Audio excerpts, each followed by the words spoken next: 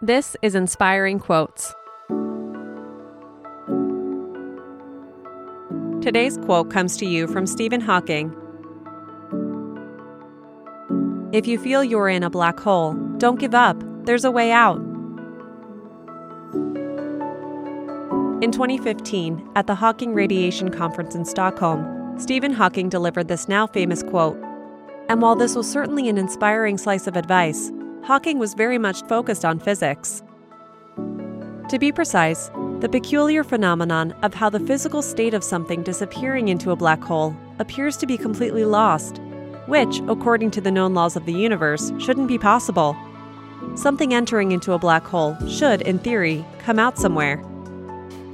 Hawking suggested two possibilities to explain this, and here's where things get trippy.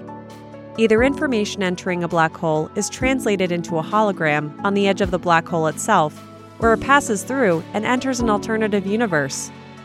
So yes, don't give up because there's always a way out, even if the exit leads to an entirely different reality.